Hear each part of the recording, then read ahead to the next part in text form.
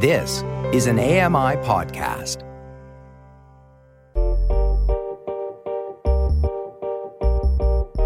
I'm Dave Brown, and this is a podcast version of AMI's Morning Show, Now with Dave Brown. Catch the live broadcasts weekdays from 9 to 11 a.m. Eastern on AMI Audio and AMI TV.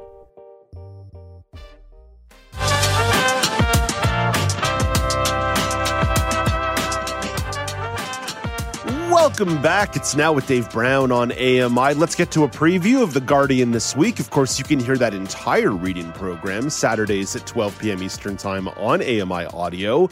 But there's lots of work that goes into that show before it hits the air. And Dawn Dickinson is one of the producers of that show and joins us now to talk about a few of the articles that jumped out to her. Hey, good morning, Dawn. Hey, Dave, just one little bit of input since I've had sons that have been in the service industry and Trevor was a bartender. Pay your bill with your credit card and tip with cash. Ooh, I like that policy. See, Dawn, some of us are still a cash operation, so it's nice to have some of that quiche. Yeah, because then the cash goes straight into their pocket.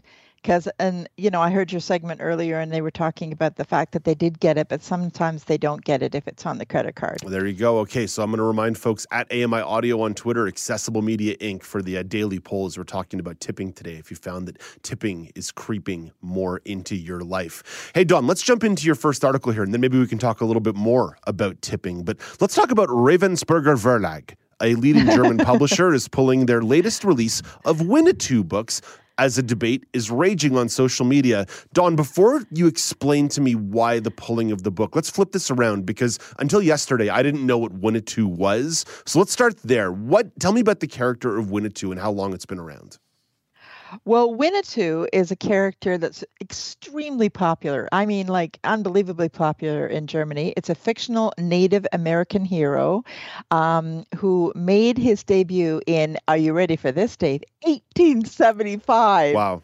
So around a long, long time, and I even hesitate to say this, but even Hitler was a fan. Oof, okay, all right.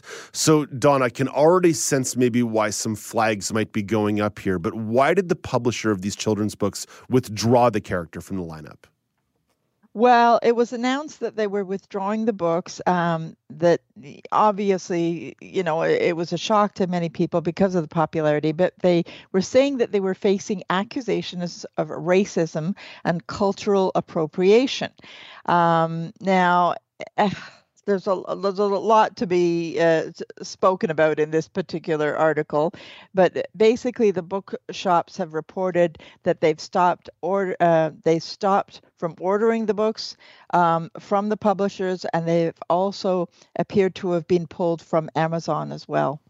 What kind of response? I mean, I can see why, again, these kinds of topics really light up social media from a lot of different perspectives. What has some of the response been like here since the publisher came out with this news and their explanation? Well, as I said, the publisher said that it was reacting to many, many negative comments regarding the particular book. Oh, there's your graphic there showing one of the covers of the book of this Indian brave.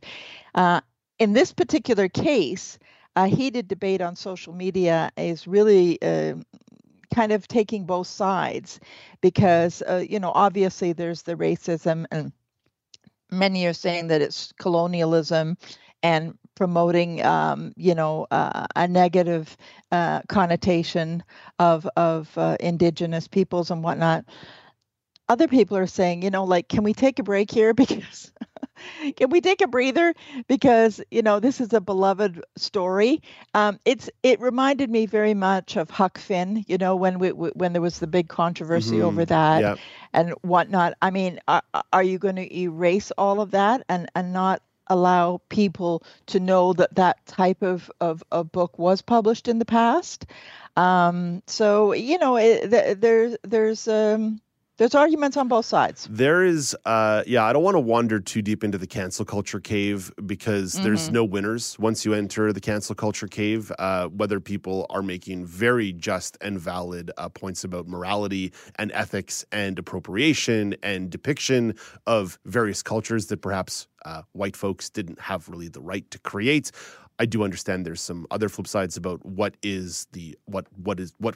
constitutes art and what leeway we give artists. So, Don, I don't want to walk too deep into the cancel culture cave, but I can definitely see why this one raised a lot of ire on all over social media. And sometimes if you're a publisher, you say, you know what? I don't want that ire at all. I'd rather our name be not in people's mouths. And it's just as easy to reimagine or rethink what we're going to do and just keep making other children's books and maybe just put this one to rest. Yes, true.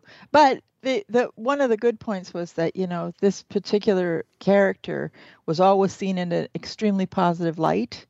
And, some people are saying, well, why take that away? Yeah. I am going to wander into the cave. Sometimes people think of the no longer selling of books and equate that as the burning of books. And that's not the case, right?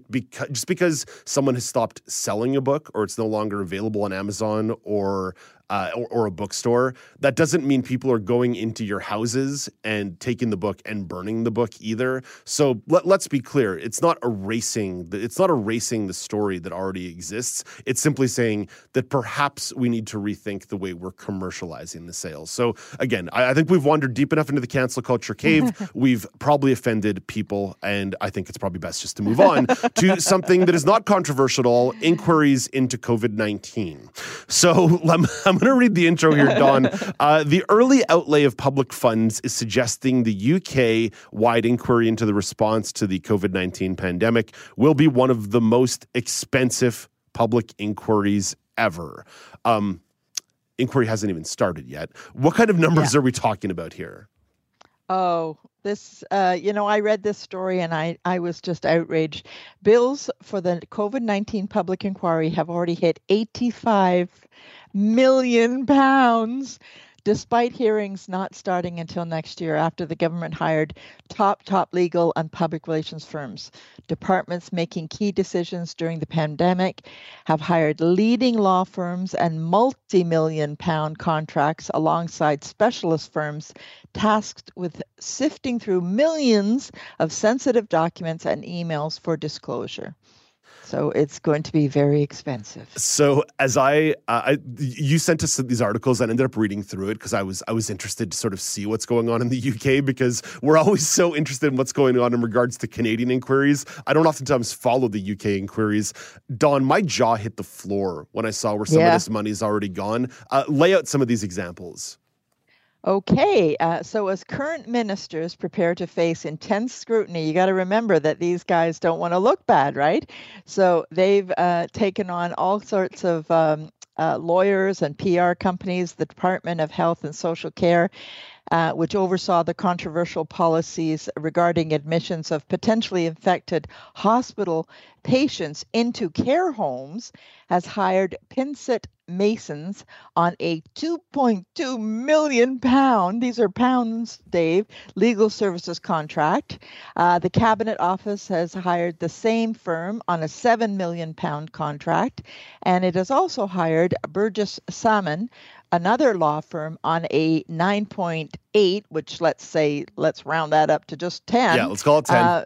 £10 million legal services contract.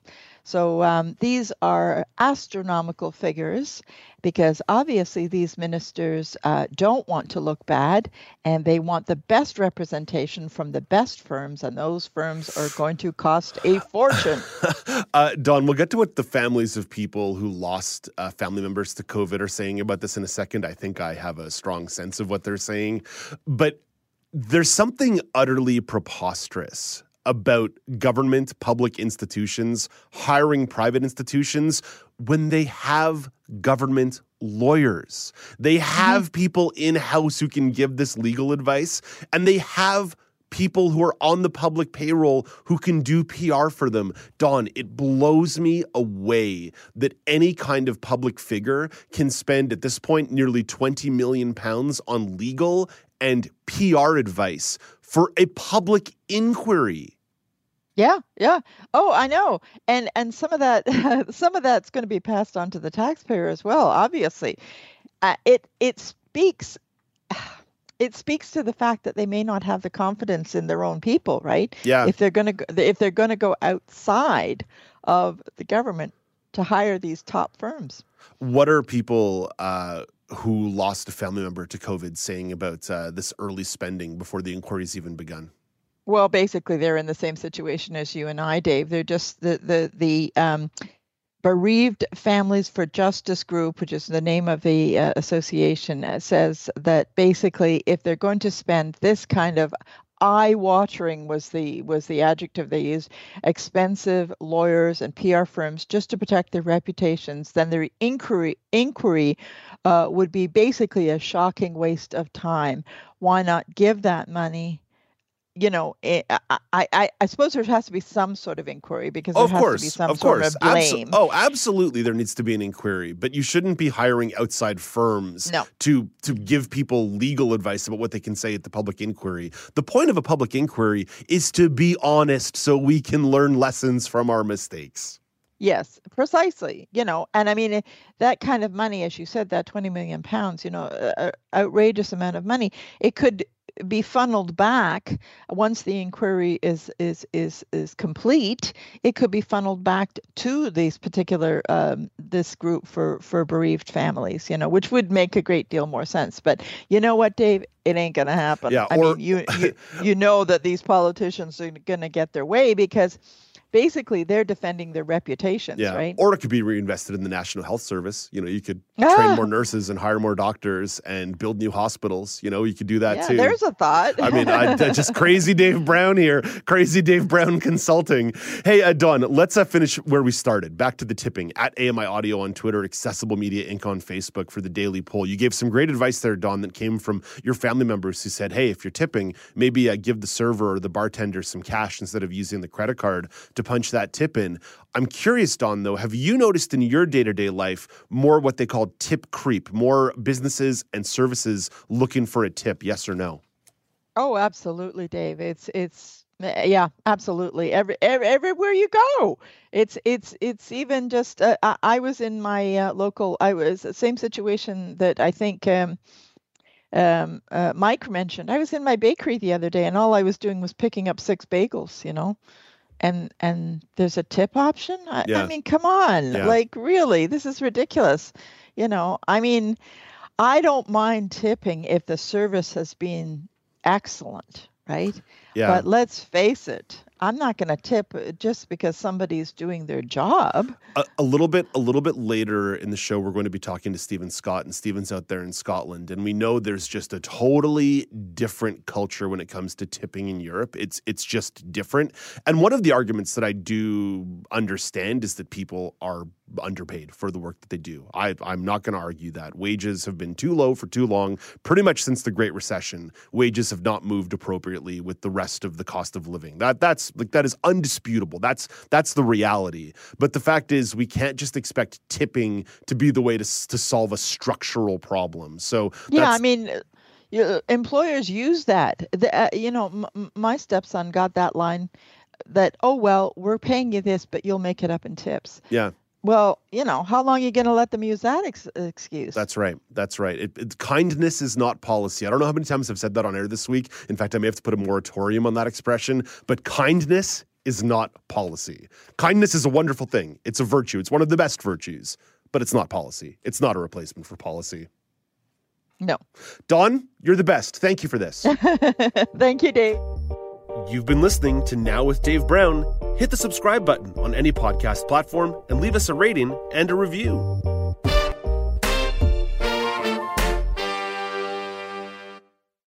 I'm Margaret Shepard of the AMI podcast, Tripping on Air. Every month, my co-host Alex Hajar and I spill the tea on what it's really like to live with MS. Watch Tripping on Air on YouTube or download wherever you get your pods.